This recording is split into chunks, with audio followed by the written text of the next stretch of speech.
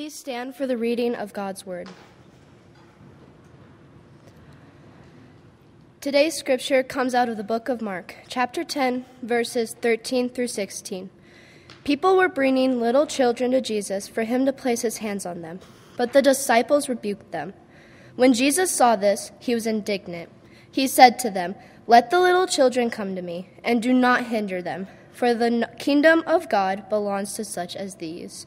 Truly, I tell you, anyone who will not receive the kingdom of God like a little child will never enter it." And he took the children in his arms, placed his hands on them, and blessed them. This is the word of the Lord. You may be seated. Amen. Well, good morning, West Bowles Community Church. How's everyone doing today?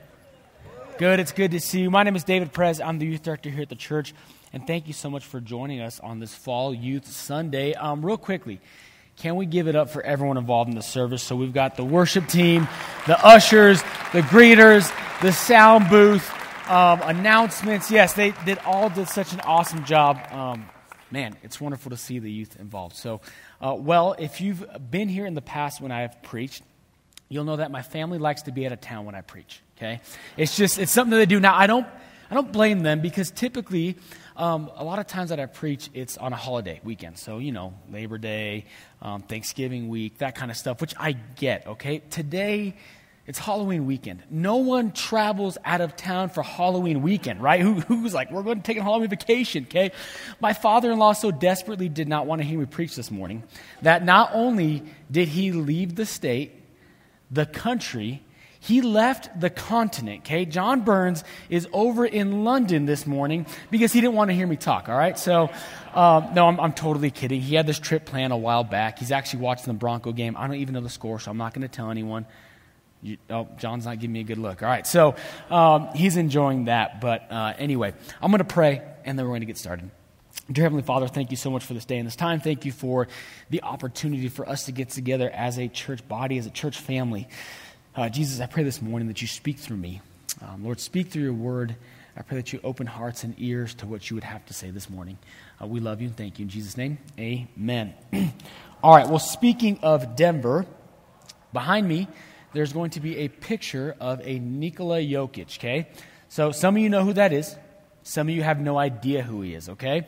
He is the center for the Denver Nuggets, all right? So he got drafted in 2014, and there's a lot that is interesting about Nikola Jokic, but there's one thing that I find particularly interesting, and that's how he was drafted, okay? So the NBA draft, it's a big deal, okay? You get to see these kids who have worked so hard to make it to the big leagues.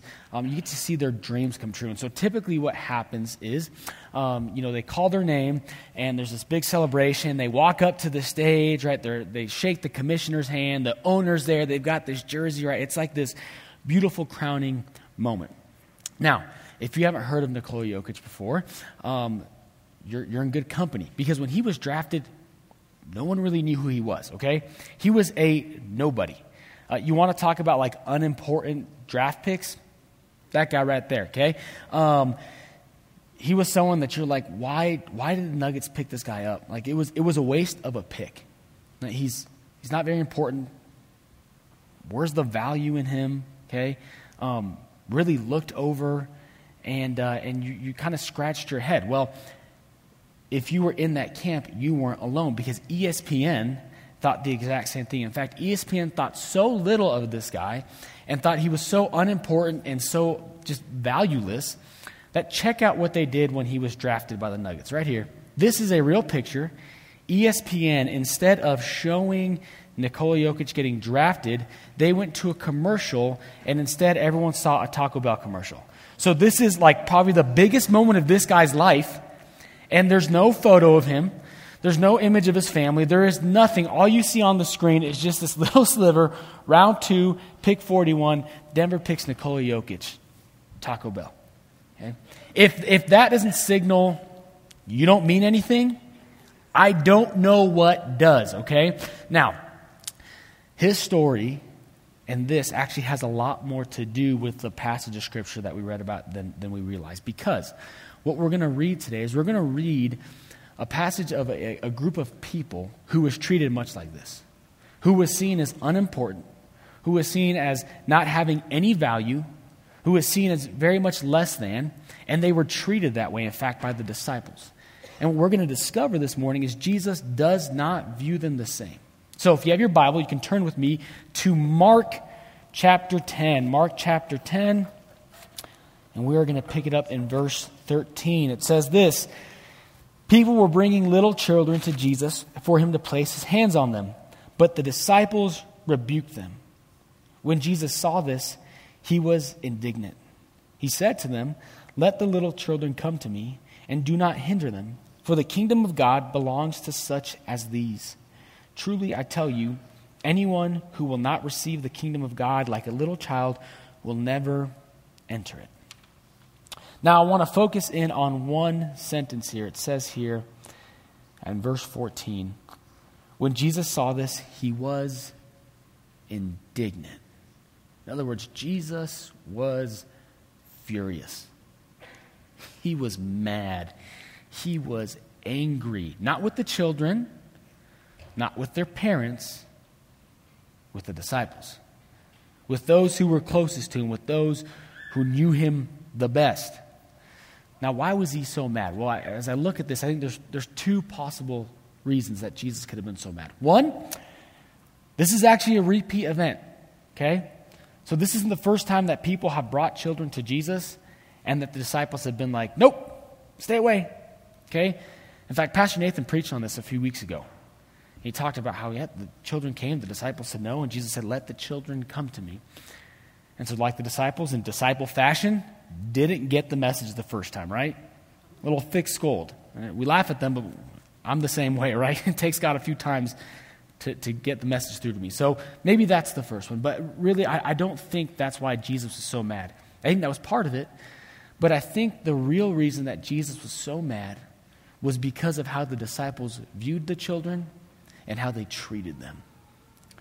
Now, in this day and age, children were not viewed the way we view them today, right? We see children today, we think they're the future. They are so important, and I'm glad we do. But in this context, in this day and age, children were seen as less than. Second-class citizens, of no value, of no importance, as a hindrance, a nuisance, a bother. So what we see the disciples doing here is they're seeing these children this way. You don't matter. In fact, you know what? Jesus, they are not worth your time. That's what they're really saying, isn't it? You've got more important people to see and talk to. They don't belong with you. You see, that's who the disciples saw these children as. But Jesus knew who they really were, didn't he? Jesus saw their true value. So much so that we see here, right? He says if you want to go into the kingdom of heaven, you've got to be like a child. And so as I've sat with this passage, as I've looked at Jesus' heart for young faith, for the young, as I've reflected upon our youth and the fact that today is Youth Sunday, what I want to do this morning is go over 6 traits that I believe Jesus loves in young faith. Now, it's not all-encompassing, okay? I'm sure there's so much more we could look at and see that Jesus values and loves about the young and about those with young faith. But this morning, we're just going to cover 6. So, the first one, we're going to hop right in. The first one is this, and it's on your notes.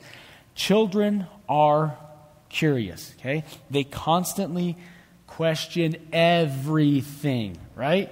Okay, if you've got a kid, if you've got a child, maybe they're in here with you right now, okay? But right around the age of like 5 or 6, they go through the why phase. Do you remember that, parents?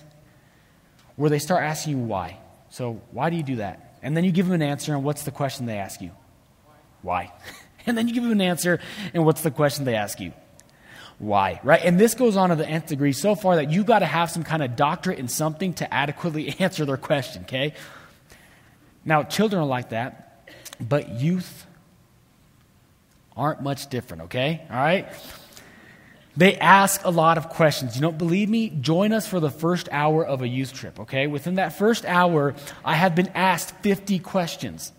Questions like, when are we going to get there? Where are we stopping for lunch? Like last year, right, we went to California. When are we going to get to California? What hotel are we staying at before we get there? What hotel are we staying at in California, right? Why does the bus smell so bad? Why is there smoke coming from the engine? Why are we pulled over? Why is radiator fluid everywhere, okay? Valid questions, guys.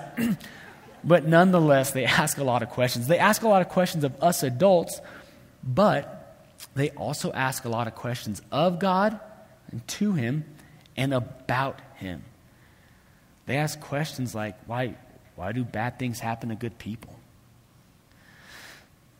Why did this situation happen to me? Why did this happen to my friends, to my family? What is God's purpose for my life?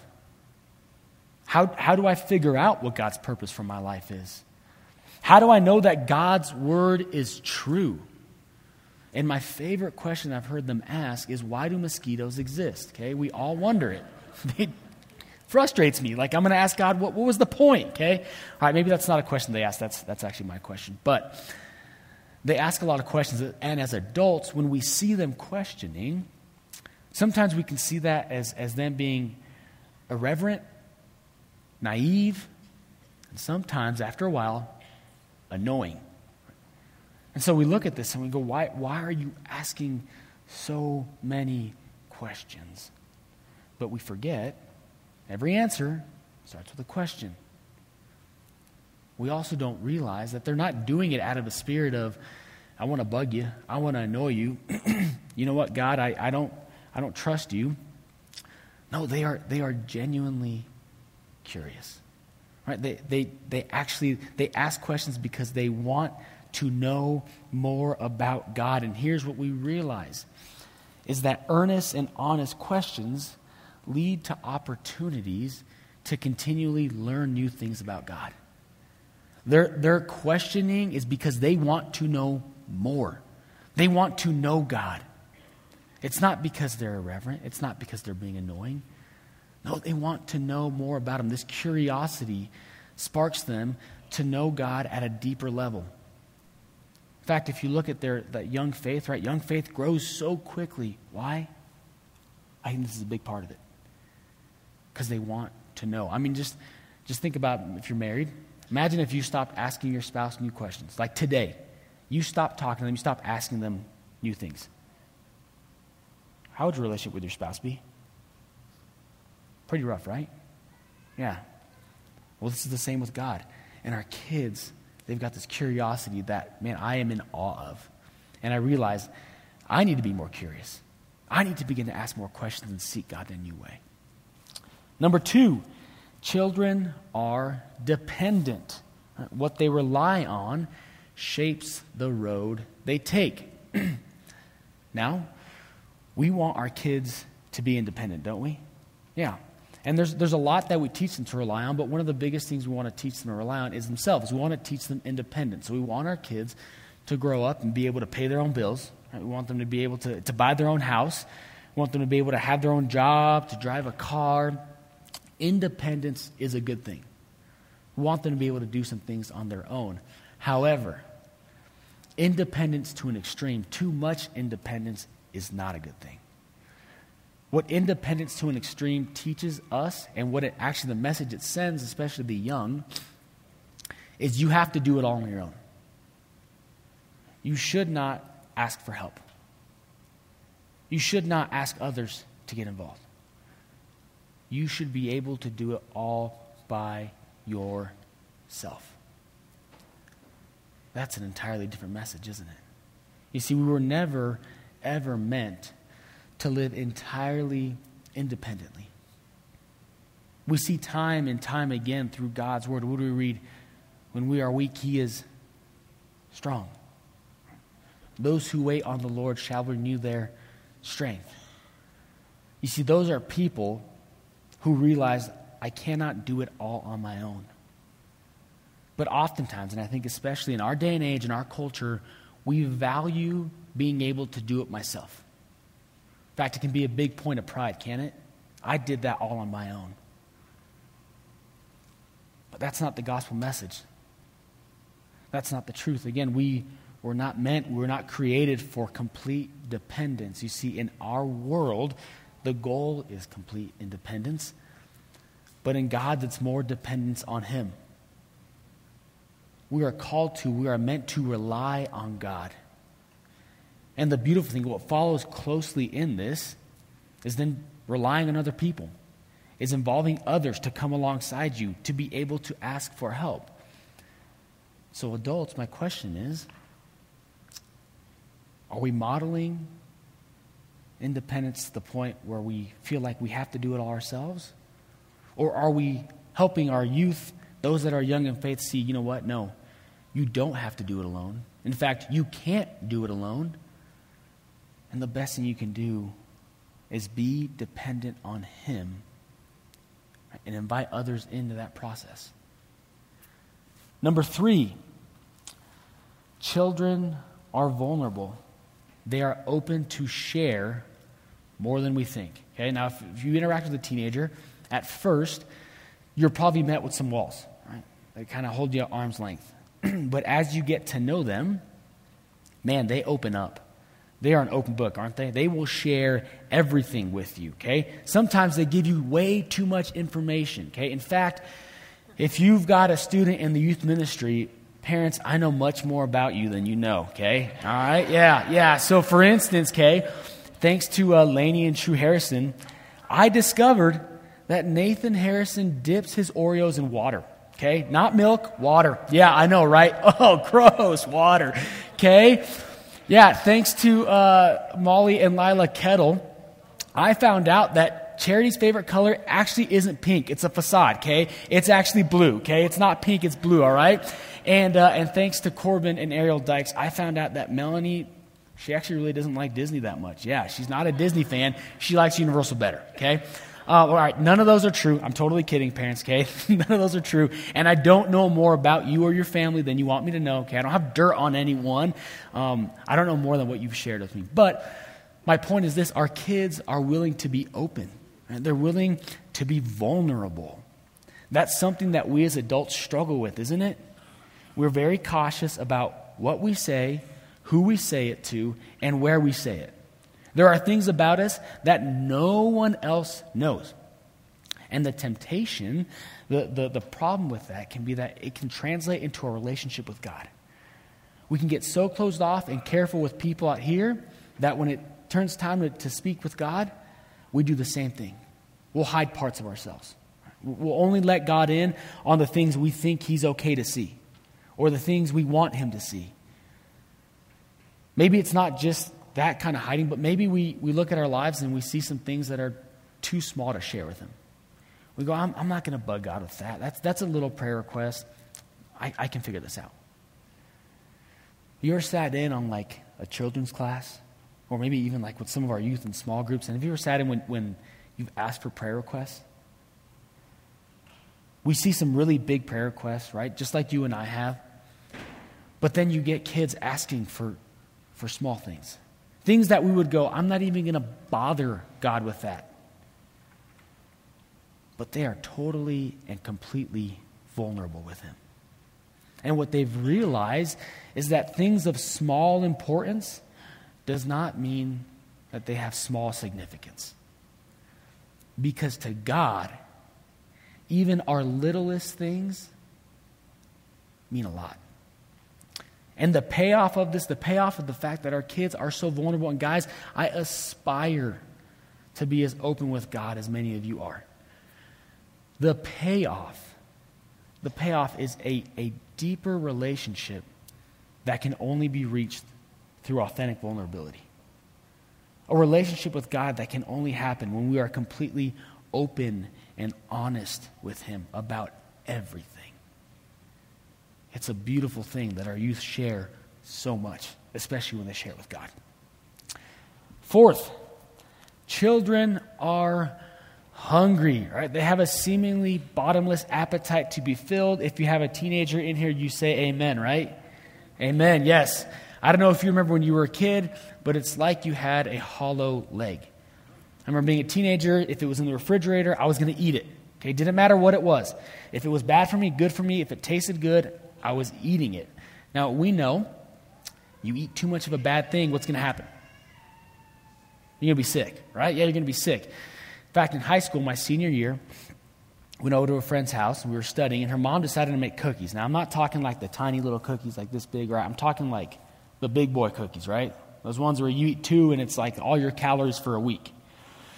So we get there, and I'm a teenager. I am starving. No joke. I ate over 20 of those cookies, okay? All right? I learned this lesson the hard way, that you eat too much of a bad thing, you're going to get really sick. No joke. I had my first migraine ever. My vision went completely white. All right, maybe I should have gotten conceited. Looking back, I think I went into some kind of diabetic shock, okay? Way too much sugar, but I'm alive and I'm okay, all right? But that's what happens, right? You eat too much of a good thing or a bad thing, you're going to get sick. And just like we have to watch what the mouth ingests, we also have to watch what the mind ingests. Our kids these days have a limitless, an infinite amount of things they can see, an infinite amount of information available to them at their fingertips. If you've been joining us in the Home Builders 2 class, we've been talking about this, about how really this smartphone, it's got everything they need, everything they could ever look for, it's there. And yes, some of it is good, but not all of it is good, is it? Right? There's a lot of good things on the internet, but there's also a lot of bad things. And so as adults, when we watch them scrolling, looking, watching things, it can get very easy for us to look at that and go, you know what, they've just got an appetite for junk. Right? All my kids, all the youth of this day, all they ingest is just a bunch of junk. Why do they watch it? But you know what? I don't think they've got an appetite for junk. If we look a little deeper, I think what we see is a deep appetite for truth. A deep appetite to know the Lord. I really do believe that this generation and the generation below this is the hungriest for God of any generation that's walked this earth. They want to know the truth. But left to their own devices,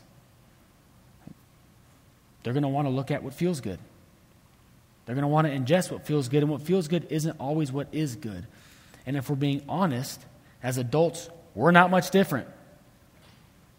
We want to do what feels good, but it's not always what is good.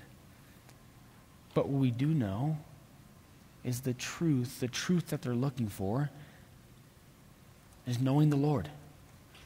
Knowing the Lord and His truth. And here's what we discover, here's what we know, because Scripture tells us, when we seek Him, when we seek His righteousness, we will be filled.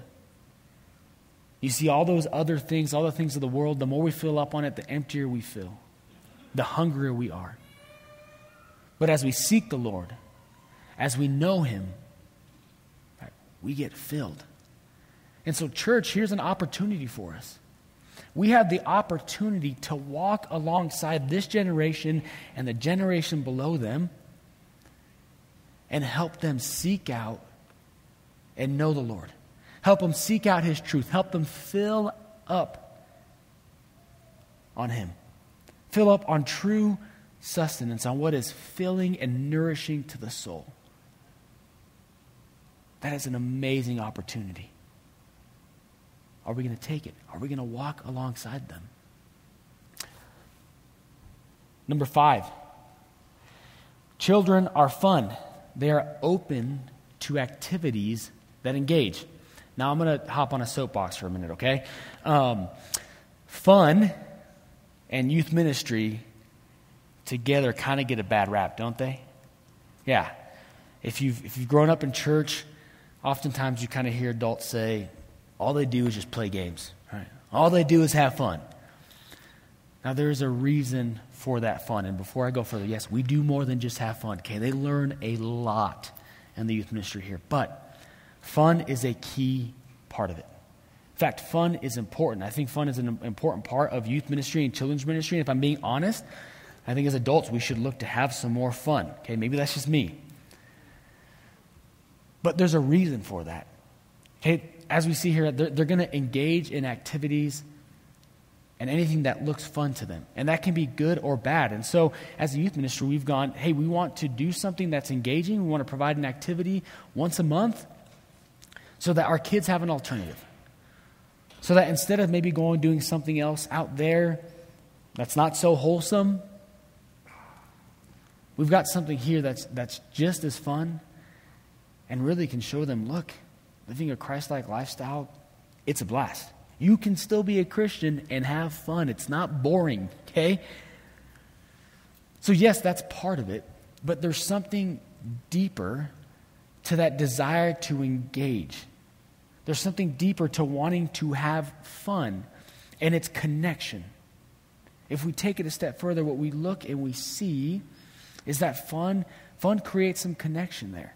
I mean, think about the last time at work or maybe at a family gathering, you were around some people when you played a game and you had some fun. What did that do to your relationship with them? Deepened it, didn't it?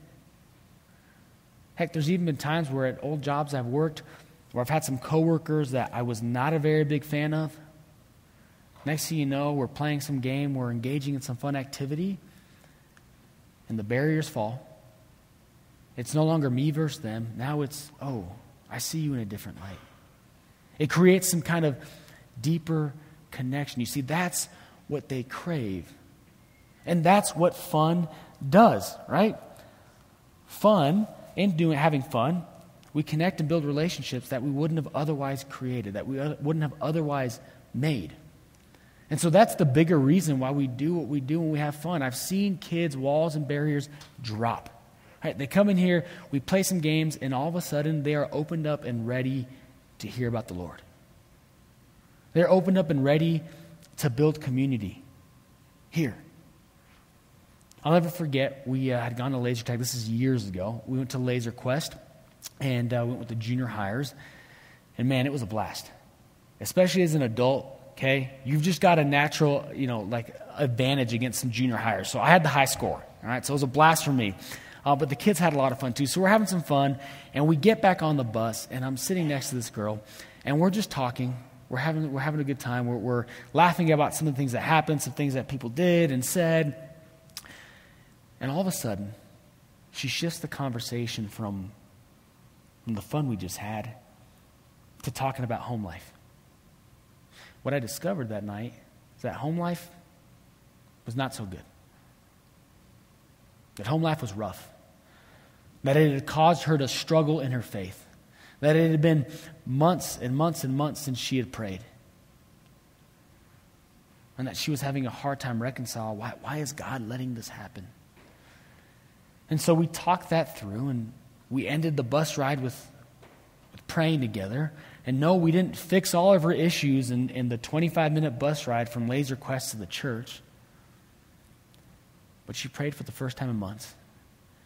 And that girl engaged almost every single Sunday for the rest of her time in the youth group, was ready and willing to listen, was seeking the Lord. It's like there was this newfound faith within her. And that connection, that opportunity wouldn't have happened if we didn't take the time to just have some fun to start. Our kids naturally seek that, yes, because they want to do something fun, but really because they want to connect at a deeper level. And then number 6, children are hopeful. They hope even in the hurt. Now, if you have lifted weights, you realize what happens is after a while you get calluses, right? So that's your body's way of saying the skin is getting ripped up, it's getting torn, and so we need to protect ourselves. So your skin calluses, becomes hard, and it prevents you from getting hurt again.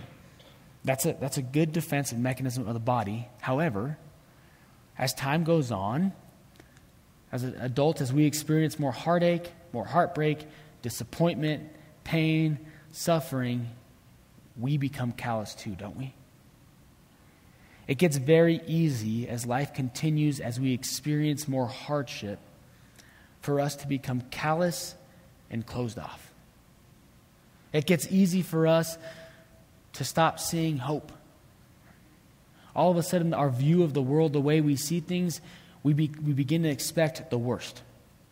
Anytime something good happens, we kind of go, well, something bad's right around the corner.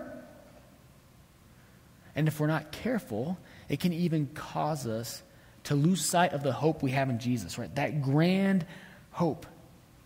If we become callous enough, it can be so easy for us to even lose sight of that.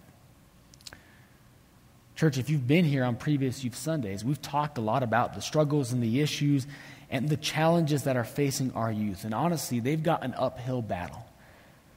Sure, the condition of the heart hasn't changed. I don't think that ever changes, right? They have the same needs. They want to be loved. They want to be known. They want to know their Creator. They want to feel accepted.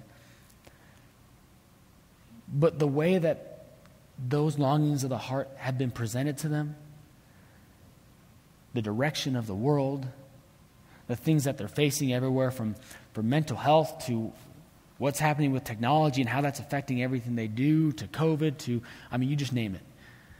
I look at their time as young people, as youth, and I compare it to my time. Man, I had it a lot easier. But the wonderful thing, what I've realized, what I've watched, is I've watched as over years and years, even through tears and some devastating heartbreak, because they've seen some rough stuff. They've seen things that none of us want to see. But I've watched as through tears and devastating heartache, they have held on to hope without reservation, even if it's just by a thread. I've watched these guys continue to hope, continue to get back up, to keep on keeping on. And it's something I think we should all aspire to do. Something that we should all learn to start getting rid of these calluses and start seeing the world and what God is doing in our lives through the lens of hope. Now, these are just a few things that I really do think Jesus loves about those that are young in their faith, that he loves about the youth. And that love is apparent for them, right? We see in the fact that he doesn't rebuke the children, he rebukes the disciples. He rebukes those that think they have it figured out. He rebukes the ones that are keeping them from him. And we see his love. It is so apparent in that passage. But you know what? It doesn't stop there. He continues. So we're going to keep reading. Verse 16 says this. And he took the children in his arms, placed his hands on them, and blessed them. You see, we see Jesus welcoming them, making them the example and saying, you've got to be like them. And then we see him embracing them. We get a glimpse of how Jesus really sees these kids, of how Jesus really sees those that are young in their faith. And it's actually exactly like Nikola Jokic. Now, I want to come back to that, okay? So, unimportant, unvaluable, waste of a draft pick. Do you know what Nikola Jokic has accomplished in his career? In 7 years, he is one of very few players to win back-to-back MVPs. The draft pick that everyone thought was going to be nothing and worthless and of zero value has proven himself to be the most valuable player in all of the league. He has outplayed LeBron. He's outplayed Joel Embiid. He's outplayed every single player in the league and become the most valuable. What had zero value was actually the most precious thing. And that's exactly how Jesus sees those that are young in their faith. That's exactly how he sees our youth and our children. They are his most valued possession. They are the most valuable thing to him. And you see, he invites us to have that same heart. He invites us to see those that are young in their faith exactly like he sees them. Precious, valuable, of the utmost importance, with so much love. Jesus has transformed my heart to see the youth this way. As the years have gone on, as I've gotten to walk alongside these guys for 11 years now, year after year, Jesus has shown me just how much he loves them. And he's invited me to do the same. And here's the wonderful thing, that if we take that view, when we love those that are young in their faith, just like Jesus loved them, when we see them as valuable and as having the utmost importance, we're blessed. There's a blessing in that.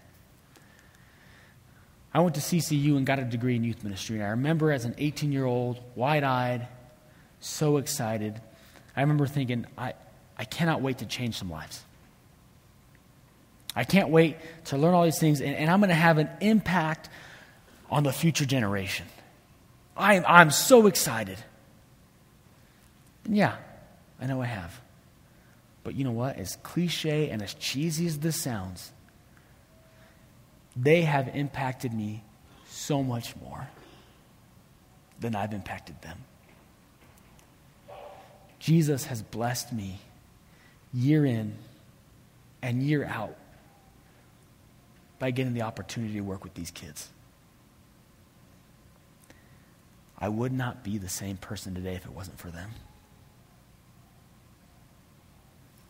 I am beyond humbled to be able to walk alongside these guys. It's an absolute blessing.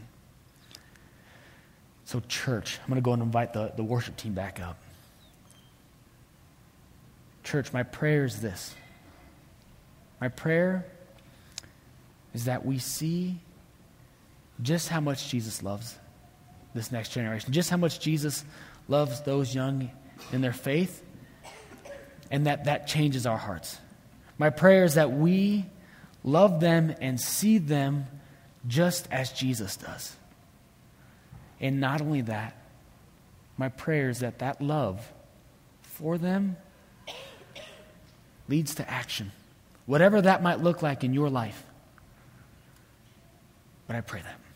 Heavenly Father, thank you so much for this day and this time. Thank you, Lord Jesus, again for this wonderful, amazing congregation, Lord, and thank you for these youth. Thank you for those with young faith, Lord God.